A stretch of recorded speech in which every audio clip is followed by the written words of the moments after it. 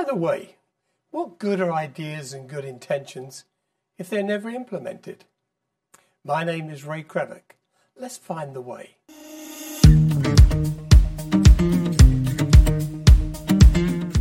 I have a distant relative who is a professional dog walker and often walks 6 or 8 dogs at a time.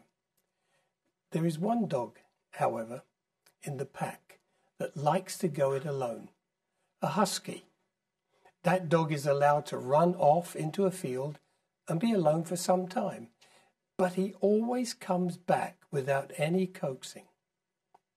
Like many people, I sometimes have a habit of letting my imagination run away from me. But here's the thing. It sometimes comes back drenched with possibilities. Do you experience this? If you do, what do you do with those possibilities? It's an unfortunate fact that cemeteries are full of past lives that had good intentions, good ideas and plans that never got started. If some of them were implemented, who knows what they might have been today?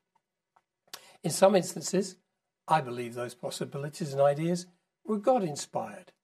They may come through a thought, a discussion, or a dream, and then something cuts across our thoughts, or we say, I'll make a note of that later, and then we forget. I'd like to suggest to you that you keep a notebook, or with today's technology, a notepad, and you record those possibilities and ideas that come to you, and then look at a way that you can put them into practice. It may relate to a need to help someone, start a ministry, support a cause, or develop a business. In 2017, I read a scripture which said, Jesus went about doing good.